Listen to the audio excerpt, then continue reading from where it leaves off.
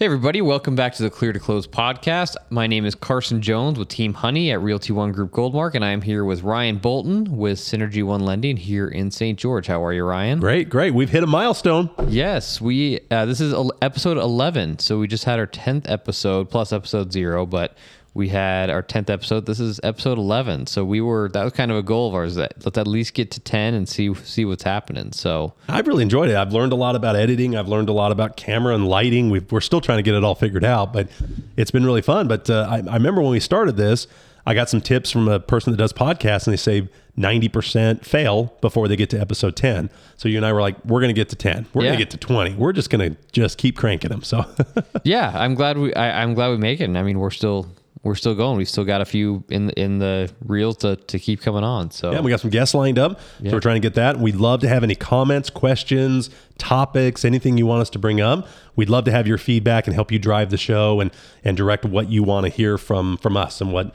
stories you might have, that type of thing. So I think that's what we want to do today. We want to do another Q&A. We've had some questions submitted through the internet. So we want to just dive into a couple questions here real quick. Yeah. What's the first question that we have today? So I've got a great one for you that pops up a lot. This is one I see a lot directed more for real estate agents. And it's, can a real estate agent refuse to accept a house to sell? So do you just take every client that walks in the door? I mean, is there a process to say, no, I don't want to either deal with that client or that property, or kind of what's your criteria to taking on a client? It's not just about everybody gets to hire you. How do you determine whether you take on a client? So that's a good question. Now, you don't have to sell, like, let's say you go to a listing appointment and you don't have to say, yes, okay, I'll sell your house. No matter what you say, I'll do it. I mean, I've said no to clients in terms of listing their house many times. Sometimes you just meet with somebody, you're like, okay, I don't want to work with this person. We're just not going to mesh right. Or maybe I just feel like, hey, your house is going to be a waste of my time. It's going to be unsellable if you want to actually list it at the prices you're thinking of. And so for an agent to say, no, I'm not going to sell your house for you, find somebody else, it's absolutely legal, and they can definitely do that. Now, if you're representing a buyer, it's a little different story. If you're representing a buyer, you can't steer your buyers one direction or the other, right? You have to be careful of saying, like, okay, well, I know the guy who owns that house, he's kind of a jerk. I don't want to have to work with that seller. You can't steer your buyers away from purchasing a certain house because you have your own opinions about either that owner or maybe the agent who's on that house. If there's an agent here in town that you just don't like, or maybe commissions for the buyer's agents are a little bit lower on a certain house, you can't steer your buyer away from that or to others specifically for the reasons like, oh, I don't like that agent, or the commissions are lower, so we're not going to buy that house. So you do have to do what's in the best interest of your buyer, right? Now, in the seller, it's the opposite. In the seller, of course, you have to do what's in the best interest of your seller, but you get to be a little bit more picky. You can you can say, hey, I'm not going to call this for sale by owner because I could tell they're already $200,000 overpriced. You don't have to be completely transparent and say, okay, I'm gonna call this one, but I'm not gonna call this one because this one looks like something that I know I could sell quick. This one doesn't. So you could be a little bit easier before you are actually actively working with that client. But yeah, the biggest thing is if you have an agent and you're trying to buy a house, and if that agent is kind of trying to push you away from a specific house, and you can start to get the feel it's because maybe they aren't getting paid as much on that house specifically, or maybe they don't like working with that specific agent. Just make sure they know, say, hey, you're not the one who just decides which house I get to buy, and they cannot steer you in a certain direction, yes or no, on that. Now, of course, they can help. They can give their opinion on exactly kind of what they think you should or shouldn't do. But if you can start to get a sense that they're trying to steer you away from something for their own benefit, then you definitely need to call them out on that. Yeah. And you bring up an interesting point. When you're the listing agent and a buyer comes, your fiducial responsibility is to the seller. That's who you've got the contract with. That's how you've got your listing agreement with. I really am amazed at how many people don't get their own agent in those situations, just because you have two competing ideal. You got a buyer that wants to get the best deal on the house. You got the seller who wants to get the most for the home. And there's always that meet in the middle. There's always a number that makes sense if the deal even comes through. Now, sometimes they're not even close. But when push comes to shove, you can always tell when the buyer starts to push for certain things and they can't get all the information they need. They can't get all the stuff because the listing agent represents the listing, represents the seller. So I always recommend get your own agent. Get somebody in your own court, your own team, your own title company, all of it, your own insurance. Just try to get as much as you can under your, not only does it protect your privacy a little bit more, it also, you don't divulge too much information to the seller side too by working with both sides. I think it's really crucial to have your own agent in these transactions, especially when it doesn't cost you anything. This buyer doesn't cost you anything. It's already built into the price. Yeah, I mean, we talk a lot about hiring the right team for you. I mean, it also is included with a lender. Make sure you got the right lender. Make sure you got a title company who's actually going to go through and do the work. They're not just sitting there waiting for you to sign the papers. I mean, make sure you've got that team that's doing everything they can to get you to the closing table, but also doing things in your best interest, right? The best thing that I've seen with lenders is a lender who just is open and tells somebody, say, hey, this is not the best option for you right now. We need to maybe look at some other options, because some lenders are just so set on, I just want to get this deal closed, and they kind of refuse to even look into the situation that they might be in. And having a lender says, hey, we might need to wait another 2 to 3 months before we can make this really doable. That's going to benefit you a lot in the long run, to have somebody who's actually willing to do things to help you and not just to help their own pockets. And I think that's one of the fun part of the job. People always come, okay, I want a 30-year fix, but 20% down, bam, bam, bam, that's it. Or pay cash. Or they always come up with kind of what they think they should do, not knowing there's so many other ways to get it done. Yeah. And that's part of the fun part for me, is be able to say, hey, okay, that's option A. Have you ever heard of option B and C? And I'm amazed at how many times they usually come up with option D. They're like, hey, why don't we combine, or why don't we move some stuff around, because they know their financial situation. They know what money's coming in or going out. They know retirement, when they're going to retire, maybe how long they're planning on keeping the home. They just have more of their full story.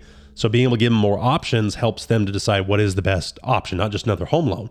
And so it's one of those things where having options and reviewing other things can help. Now, I've had it backfire too, where I've had clients come in, I give them all this option, they go, oh, this is too confusing, I don't want to do it, and then they just shut down. So yeah. And I get talking quick, I get excited, so sometimes I got to dial that back a little bit. But that's why it's fun. That's why we're doing the show. That's why we're still in this industry, is because there's fun stuff with it by being problem solving. It is. And just showing other ways to get it done, and that's what makes it fun. Yeah. Yeah, I mean, it's a great industry, but it can be really tough, especially if you start getting to the point where you start noticing that you're not being worked for. People aren't working for you and working to help you, and they're working to really just get the deal done. And when they're just working to get the deal done, that's when things start to get they're not going in your favor anymore at all. Yeah, and I would say a lot of times people get a little suspicious when mortgage people are coming up with their options, because they think, oh, they're trying to sell me one that makes them more money. Yeah. And really, since 2008, our compensation's locked in. No matter what program you do, no matter what, it's based on the loan amount. It really is. It's a percentage of the loan amount. It doesn't matter if it's FHA, VA, conventional, subprime, all the loan programs we have. We don't make any different money, so we're not really incentivized to push a different loan program. Yeah. Now, and I've even had loan programs that made more sense for the client, lowered the loan amount to make it fit, so I actually made less on it technically, but it really is something where they've kind of de-incentivized that. It's just much more designed to be, okay, when you do a loan, you make a percentage of the loan. That's it. There's no reason for me to push an easier, harder loan, one that makes more money. That doesn't exist anymore like it used to. So it's truly trying to be a benefit to the client. Try to think long-term.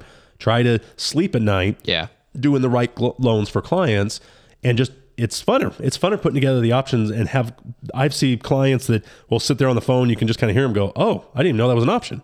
Oh, I didn't even think about that.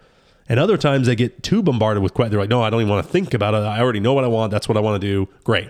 But at least I feel like I did my job to say, here's the options, just so you have all those options. Yeah. Not just taking what's given to you. And I think we see that in too many businesses where they ask what you want, and they're like, okay, here you go. This is what you get. Not giving you a recommendation and giving a little bit of advice on how to make it a better deal for them. Yeah, that's why you hire experienced people, is they give you more options. They've been around the block a little bit more. I guarantee I've closed more home loans than you have. I guarantee it over my 20-year career. So I've seen and done it all, and I've seen the pitfalls, and I can see the mistakes that people make. And I still give my best advice, and they'll still make the same mistakes. Right. But at least I feel like I'm doing my job as being an expert. If I'm going to sit here and say I'm a local mortgage expert, I better be on top of stuff. I better know what's going on in the marketplace. I better know what guidelines are changing, what tools are on the marketplace. Because as the market starts to shift, as mortgage companies see their margins shrink and loan officers quit and mortgage companies close, they start coming up with new programs or tweak them a little bit to be able to try to gather what market share is out there. So being on top of it, being a professional, doing it and just doing it every day really makes a big difference right now. It's going to really weed out the crowd right now. I agree. I mean, what else we have? We have a couple other questions. Yeah, I had a really good question here that this is another one that comes up a lot. We're going to talk about inspections. There's two most common inspections when doing a home, and they sometimes get lumped together. There's the appraisal report or the appraisal inspection. Then you have the home inspection. Totally different things. Yeah. When you're doing a loan, you don't need a home inspection. It's not required, but it's a huge investment you're making. So get a home inspection. And usually you want to do that pretty soon after you get it under contract to make sure there's nothing wrong with the house. So I really like this question. If you're buying a new home, would you get a home inspection? So what would you say about that? I would say always get a home inspection, and sometimes even more so when you're buying a brand new house. A lot of the times, I think we've said a couple times in this podcast, was where the builder hires a home inspector for you essentially. And I always say, thanks, but no thanks. I'm going to hire my own, right? And I do think it's a very important factor for somebody buying a new house, because sometimes, especially honestly, when the market is just, say, like 2020 to 2021, where builders can just list a house quick, get it sold quick, right? Some of these builders started going cheap, and some of the builders started cutting corners. They just want to get things done quickly. And so I think it's important. And some of it, they couldn't even hire the right people. They just had to get whoever could get in there, and maybe they weren't. Whoever can get in there quick and get it done. That's who they were going to use. And so I always say, I mean, on some of these new construction homes, I mean, go get an inspection with your own home inspector. You can, of course, use the builder's home inspector, but I always just kind of say maybe a little bit of a conflict of interest there. And so I like to say, get your own home inspector, have them go do your new construction before you close on it. And if there's problems, then have the builder fix it, because there's nothing with that new home that there shouldn't be things coming up on an inspection that the builder should not be fixing prior to closing. I agree more so on new construction. It's new. It doesn't need it. But everybody that's owned a new home, within the first year, little things break. Little things seem to go wrong early on a new house, and then it's great for the next 10 years. You know, it doesn't have any problems with anything because everything's new, the appliances and all that kind of stuff. But I can't tell you how many times something, like you said, was kind of put together last second, or a contractor didn't finish it, or you got contractors kind of over the top of other contractors, so they kind of get out of the way, and maybe they don't finish it quite right, or bury it behind the walls. I mean, that's what happens. So you're making a great point. Get your own team. We've talked about it like crazy. Get your own agent, get your own lender, get your own home inspector, because their job is to find something wrong. They'll spend 3 to 5 hours, depending on the size of the house. Yeah. Plug in every switch, turn it on every flip. You know, they're going through the whole thing, crawling through the attic, the crawl space, the basement. They got thermal cameras. They got all kinds of stuff that you can do. And their job is to find something wrong. And they will. Yeah. Now, whether it's a deal killer or just go tighten up that screw, fix that tile that broke, usually it's not a deal killer, but I've always found they're worth it. And usually it can be a little bit of a bargaining tool to either get it fixed or lower the price a little bit, or get a credit back or something. Very rarely have I seen a home inspection completely kill a deal. Most of the time, you'll get your money out of it easily. Well, and I think that's a good point, especially for sellers. A lot of agents and buyers, unfortunately, have kind of decided that the reason for the home inspection is so that you can go and negotiate afterwards. And unfortunately, that's not the case, but a lot of people think that is the case, that I'm getting the home inspection, so maybe I can get some money off later on. And just remember, I mean, if there's a major thing that pops up in the home inspection, yes, absolutely go negotiate more. But a lot of agents, unfortunately, a lot of buyers agents, and then buyers, they think that, okay, I'm going to just find all these little nitpicky things, and I'm going to go to the seller and be like, oh, well, all these have to be fixed. Well, no, you're buying a house that was built in 1995. It doesn't need to be fixed. It's a completely livable, fine home. It's just, he's recommending that you replace your water heater sometime in the next few years, or it's getting near the end of its life. Stuff like that. You're getting that home inspection to know what you're buying. And I think that's something that people need to realize is when they're getting this home inspection. It's not so that you can just get the home inspection so you can start negotiating more. You're getting the home inspection so that you know what you're buying. And yes, if there's 10 items that pop up, there might need to be 1 or 2 things that need to be fixed in order for this house to be, ready and livable. And sometimes, like we were talking about with an appraisal inspection, there's going to be certain things on that inspection that the appraiser might require to be finished before closing, or at least be ready, hired out prior to the time we sign and say, hey, we have a contractor ready to go to come over and do this. Totally right. And that's why a lot of times there is the home inspection that we've talked about, then the appraisal. Yeah. And a lot of times, depending on the type of loan you're getting, does change the type of appraisal. You've got FHA and VA, which are government-backed loans. They do have a little bit more scrutiny on the home. It's not a home inspection still. It'll say all over the report, but the home, if the appraiser goes in there and the banister is falling down and there's visual damage to maybe the roof is leaking, those types of things, or termite, maybe they can see termite damage, that's when they can say, hey, a further investigation of that needs to happen. Yeah. And with FHA and VA appraisals, they'll typically want to test the water heater. They'll turn on the faucet and take a photo. They will check those things, but it doesn't go nearly as thorough as a home inspection. It does. But a lot of people think home inspection or inspections are one of those two, not both. And we've talked about, we really recommend both. But get the home inspection first to make sure there's not major things, because that'll usually catch the things the appraiser is going to catch anyway. So it just makes that next process a little bit quicker. Yeah. And also, don't order your own appraisal. I've had a lot of people do it, or they'll try to take the appraisal that maybe was done before. Every lender has to do an appraisal, and they have to do it through a system where we don't know who the appraiser is. So we cannot direct the business directly to an appraiser. It has to go through a management company to make sure that we're not coercing or forcing value on the appraiser as well. Yeah, because a lot of times a lender or an agent too. might become good friends with an appraiser and try to convince them, oh, can you just make sure that this one works out for me? And so I think it's a good process where you're put into, it's pretty much a big pool essentially. And you say, hey, here's our loan, and get an appraiser, and they send it out, and randomly you're selected. So we order it through a management company. They randomly assign it to approved appraisers within the area. Now we can pick that panel, if you will, or that pool, but we have to give them a certain number of names, and they always find a couple more. So then when we submit an appraisal request into the management company, they bid it out for a price and a time frame. And whichever appraiser that's available to do it on those gets assigned it, but I don't know who that appraiser is until the report hits my office. Now, that doesn't mean that I won't get a call from the buyer saying, hey, XYZ appraisal company came by, and I can find that out, but I'm not supposed to have any interaction with that appraisal until the report's done. Now, once the report comes in my office, if we can see discrepancies, or it comes in way lower, or a lot of stuff, that's when you can start talking with the appraiser and say, hey, why didn't you use this comp? Why was this not one that you used? Or go into further detail about, okay, what did you see about the roof leak, or the banister, or the windows broken, or just stuff like that. Yeah. Then you can start talking, and once that value is set. And even then, once the value is set, if you have reconsideration of value, if you can supply comps or supply some things to say, hey, why didn't you use this comp? Or why did you make this huge adjustment to view or quality of construction or something like that? But we really can't have any interaction with the appraiser until the report's actually done. So that's why we can't use other reports that come into the system. We don't have any idea if the appraiser's approved, if he's licensed, if he's gone through the management process, and if he has any kind of backdoor deal or something with the buyer, the seller, the builder, that type of thing. So they've really tried to separate our industries a little bit by adding that one little level. Yeah. And I think for the most part, it's helped. It's also helped to make sure appraisers get paid. I can't tell you how many times where they do an appraisal, didn't come in, and the lenders are just like, well, I'm not paying for that. The deal fell through. Well, we'll get you on the next one. And they just raise the price on a couple of them to make up for that.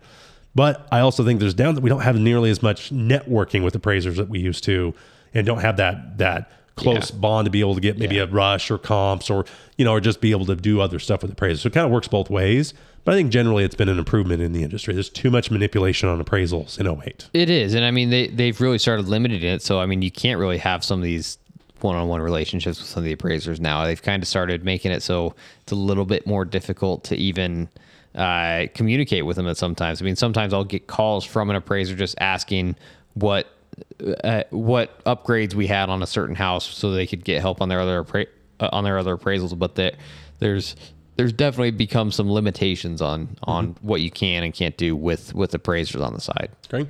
So I hope that how are we doing on time? Yeah, good. Yeah. If we have any other questions right off the bat, I know we've gotten a couple submitted to us from people watching and continue to do that. I mean, send a comment on the video or send us an email. We've got that in the description of where you can send more questions. But I mean, maybe we got one more. I mean, how about let's talk a little bit about just the loan process right now. I mean, I know right now we're seeing a little bit fewer cash buyers, but then also a lot fewer loan offers because interest rates are rising, right? Mm-hmm. Now, what would you say are the so I guess this is a question that can kind of be for both of us. So is now still a good time to buy, right? And especially, let's say you're getting a loan. Forget the cash people. Is now still a good time to buy? Okay, prices have dropped a little bit, but interest rates have increased, right? Mm-hmm. So what would you say is your opinion on why should you buy right now if we're trying to convince somebody, hey, this is still a good time to buy a house? You know, if you look at historic interest rates, they're still at what they have been, well below highs. They're definitely above the lows. But I look at this, you're going to have a housing expense no matter what. Renting is 110% interest. Yeah. Because not only are you throwing all that money away, you got nothing to show for it. You got no tax benefits, no appreciation on the home, and homeowners win in the long run. I saw a report that over the last 30 years, on average, even including 2008, the biggest housing correction we've ever seen, homes are up 300%. Wow. Homeowners win in the long run. Yeah. And I tell you what, there's a pride in owning your own home that is worth something. There's a locked-in payment. Your mortgage payment is way more consistent than rent. Everybody that's been renting over the last few years, has your rent gone down? Has it stayed the same? Now, some people are lucky if they've got a little old lady that's just renting out their house and hasn't done anything with it, but almost everybody's seen their rent go up, and some has gone up a lot. Yeah. And still nothing to show for it. Now, is there a time and a place for renting? Absolutely, because rents usually are still a little lower than the same home payment, but there's more benefits to owning a home, especially long run. There's more net worth that's factored in. There's more tax benefits factored in, and it's yours. Paint the wall if you want to. Yeah. Put up the pictures. Do the additions. Have a garage. Have a backyard. Have pets. I'm telling you what, I'll never rent again because I love my dogs. Yeah. It's so much more expensive to rent a house that allows dogs now, right? If you can even find it. If you can even find it. Yeah. So I always think it's a good time to buy. There's an old saying in real estate, the best time to buy was 6 months ago. And I don't care what market it is. It's amazing how often that's true. Yeah. The second best time is now. I know you people that are going to be buying right now are nervous. They're like, oh, I might be overpaying. I'll just refinance if I can. But I guarantee in 6 months, I'm really glad we bought. I love the house. I love the neighborhood. There's a sense of community. There's a sense of pride. There was reports for HR departments. People call in sick less if they're homeowners. They're more active in the community when they're homeowners. They're more pride of ownership. You get benefits on your insurance. There's so many other things to be in the community. And there's just, I tell you what, when you first unlock that door and open up your garage and you pull in, I mean, you can attest to this. There's something special. Yeah, it's worth it. You almost, especially if you get little power trips. I mean, it's a big power trip when you walk into your house. You're like, this is mine. What? Nobody can tell me what to do. This is mine, And I'm amazed at how many people say, well, you're just renting it from the bank. No, you own that house. That is your house to do whatever you want to do with it. That's just a lien. It's just how it's collateralized. That's just the lien. You own put a swimming pool in it. Bank's not going to say anything. Yep. I mean, bank, you owe the bank the money that you owe the bank, right? It's the same as a credit card in many ways. Yep. Okay. You owe the bank some money, but what you've done with that money now is something that you own. Yep. If you purchase, say, a new little Razor scooter on an American Express card, you own that scooter. American Express doesn't own that scooter, right? You pay American Express for the scooter at some point, but hopefully that same month. But but you're the owner of that, and so I think Dave Ramsey says it really well. I mean, he says just because interest rates are up, prices have dropped a little bit, but still buy the house. And then if interest rates eventually drop, just refinance the house. Mm-hmm. And a lot of people get so worried about, oh, it's so expensive to refinance a house. It's like, okay, it's going to cost you a few months worth of extra interest essentially. But it's like, with that, you're going to be saving a ton of money over time. Just refinance the house if interest rates drop. Instead, and most of the refis are just included in the loan. It's not like it's new out of pocket or new down payment, those types of things. As long as it makes sense. Maybe it doesn't. Maybe rates won't ever go down again, or maybe there'll be no reason to refi. But if that's the case as well, that payment that you have is really locked in. Now, maybe the taxes, insurance might change, but it's so small over time versus how much rent can just go up. Yeah. And it's always offset by tax benefits, net worth, appreciation, all those types of things. Or turn that one into a rental property, go buy another one, or gain the appreciation and upgrade. So, and here's a problem with it. I mean, a lot of people, they hear something from so many different people. They hear something where one person is saying, oh yeah, by June next year, interest rates are going to be below 2%. I've actually heard people saying that. They say, oh, interest rates are going to drop through the floor. We're going to be below 2% by summer next year. Then I hear another guy say, I mean, I could easily see us being in the 8s or more. Yeah. And when you see that big of difference in what's happening next, nobody knows what's happening next. Right. So be careful what you listen to and then what you start believing, because you watch one YouTube video that says interest rates are going to be this amount in the next 6 months. They're never going to be that amount in the next 6 months, no matter which video you're watching. So just remember that when you're kind of where you're getting your information. Ryan and I try for the most part to not give our opinions as facts, right? And not give our not sit here and say this is exactly what's going to be happening, because even Ryan and I know that even our opinions are not going to be correct. You know, I mean, I might say they're going to be 7% in 6 months. You might say 5%, and probably neither of us are going to be right. Right. So, so that's the thing I would where just watch out for. The payment is important. Get the payment where you want to do. If the payment's $2,000 and rate's 2%, the payment's $2,000, the rate's 9%. Yep. That's what the payment is. That's what you want to be comfortable with. If things get improved, great. That's bonus. That's gravy. Yeah. But really, it's something. What is the comfortable payment that fits the budget? That's better than renting. That gets the tax benefits. That gets you into home ownership. Gets the appreciation on the home. Even, like I said, even in 2008 when we lost the biggest correction ever in human history, we're still up 300%. Mm-hmm. Over the long run, it will be better. Now, everybody's worried about buying now, have the houses really go down. But the people that are loudest about the home prices to go down are in the price range where I don't see them going down like crazy. Yeah. Yeah. Now, higher end homes, yes, there's always less buyers for homes in the $1 million plus. But if you're under 4, there's always more buyers. There's always more people that can afford that home. They don't see the correction. Yeah, I have people that are waiting for the $200,000 house to come back again. Yeah, it won't be. I mean, I don't see that coming back. No, and I think something people do is they wait too long. Yeah. And in 2020, we had people, they said, oh, well, I'm going to wait for all prices to drop. Now those exact same people are saying, well, now I'm going to wait for the interest rates to drop. And say, so you're just going to keep on waiting, because now as the interest rates drop, prices will go back up. Right. And then you're going to be... And the inventory is going to be less because they're not building as much and not as much inventory showing up. So, and now they're thinking, boy, I wish I would have bought in 2020 when they were just starting to go up or just starting to go up quickly. And now all of a sudden, okay, they've dropped a bit, but now your interest rate's higher. So even though they've dropped, you're paying more per month. Yep. And it doesn't really make sense to people. They say, what do you mean I'm paying more per month? Yes, you're paying more per month because you waited. Even though it's a lower price, you're paying more for each every single month because your interest rate is so much higher. I had a client that we had them pre-approved at $475. The same payment was like $375. Yeah. And they just were like, oh, you got, just because, again, they just waited. They were hoping for market to go down. And then, of course, this year is so weird because rates moved up so quickly. We usually don't see them move up that quick. So there's a sense that, okay, they got to come back down a little bit. Well, we thought that at 5. Then they went to 6. Well, they got to go back to 6. Now they're at, I don't, and nothing in the Fed, nothing in what's happening is saying that they're going to be slowing down this rate curve. Right. And you have an election year next year.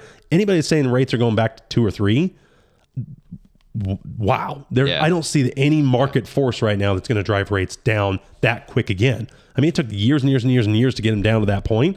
There's no way where I see that. Now, softening and going back down a little bit, sure. There's a natural thought that if a stock or anything kind of jumps up, there's always a leveling and maybe a correction. Yeah. But not to that extreme, or at least until well after election next year. And that's going to just be a wait and see for everybody. I think it's honestly dangerous to wait, right? Mm-hmm. It's dangerous for somebody to just say, hey, I'm gonna wait this out because I think this is what's going to happen. Well, in the world that we're in, the world is changing quickly, right? I mean, all it takes is one new war, one new attack somewhere, a new natural disaster. I mean, let's say an earthquake hits in the Bay Area. Well, what are all these people in the Bay Area going to do? They're going to have hundreds of thousands of people, if not millions of people, moving to somewhere else, right? And suddenly, maybe some of these coastal California prices are going to drop through the floor, yet places more inland like St. George, all of a sudden these prices are going to skyrocket because you have this huge influx of people coming in. So it's one of those things where it's like you can't ever determine what's going to happen in the future, even a week from now. Yeah. And trust me, I mean, there's things that could happen where, okay, we're at 7% right now. There's things that could happen where we could be at 5% in 2 weeks. But then there's also things that could happen where we could be at 12% in 2 weeks. And that's where like you said, I think there's a lot of doom and gloom, and it's easy to get caught up in all that type of stuff that can happen. But really, homeownership wins in the long run. It does. Wins in the long run. Yeah, and you're going to have a housing expense either way. Why not own it? Yeah. Why, if you're spending $2,000 a month, that can still afford a good house. It really can. It can. And there's just at least, and then you can make that house better now. Yeah. Right. You can make that house worth. I mean, it's really infinite amount more, however much you want to put into that to make it worth more. And sometimes people have the skill to do it a little bit more on their own, sure, where they don't have to spend a whole bunch of money. They can do little things. There's no reason to do that to a rental. Why would you want to do anything to a rental when you can take that money and put it into other things? So you don't get anything back off of what it is. Otherwise, maybe the experience of using it for the short time you're in that rental. So, yep. Well, good. I mean, let us know what other questions you have, and we'll answer some more. We've got some guests ready to come on the show here soon, and so we'll have more episodes coming soon. But thanks so much for watching. Yeah, episode 11. Episode 11. Look at that. We're getting there. And here's to 11 more. At least 11 more. All right. Thanks so much, everybody. Hey.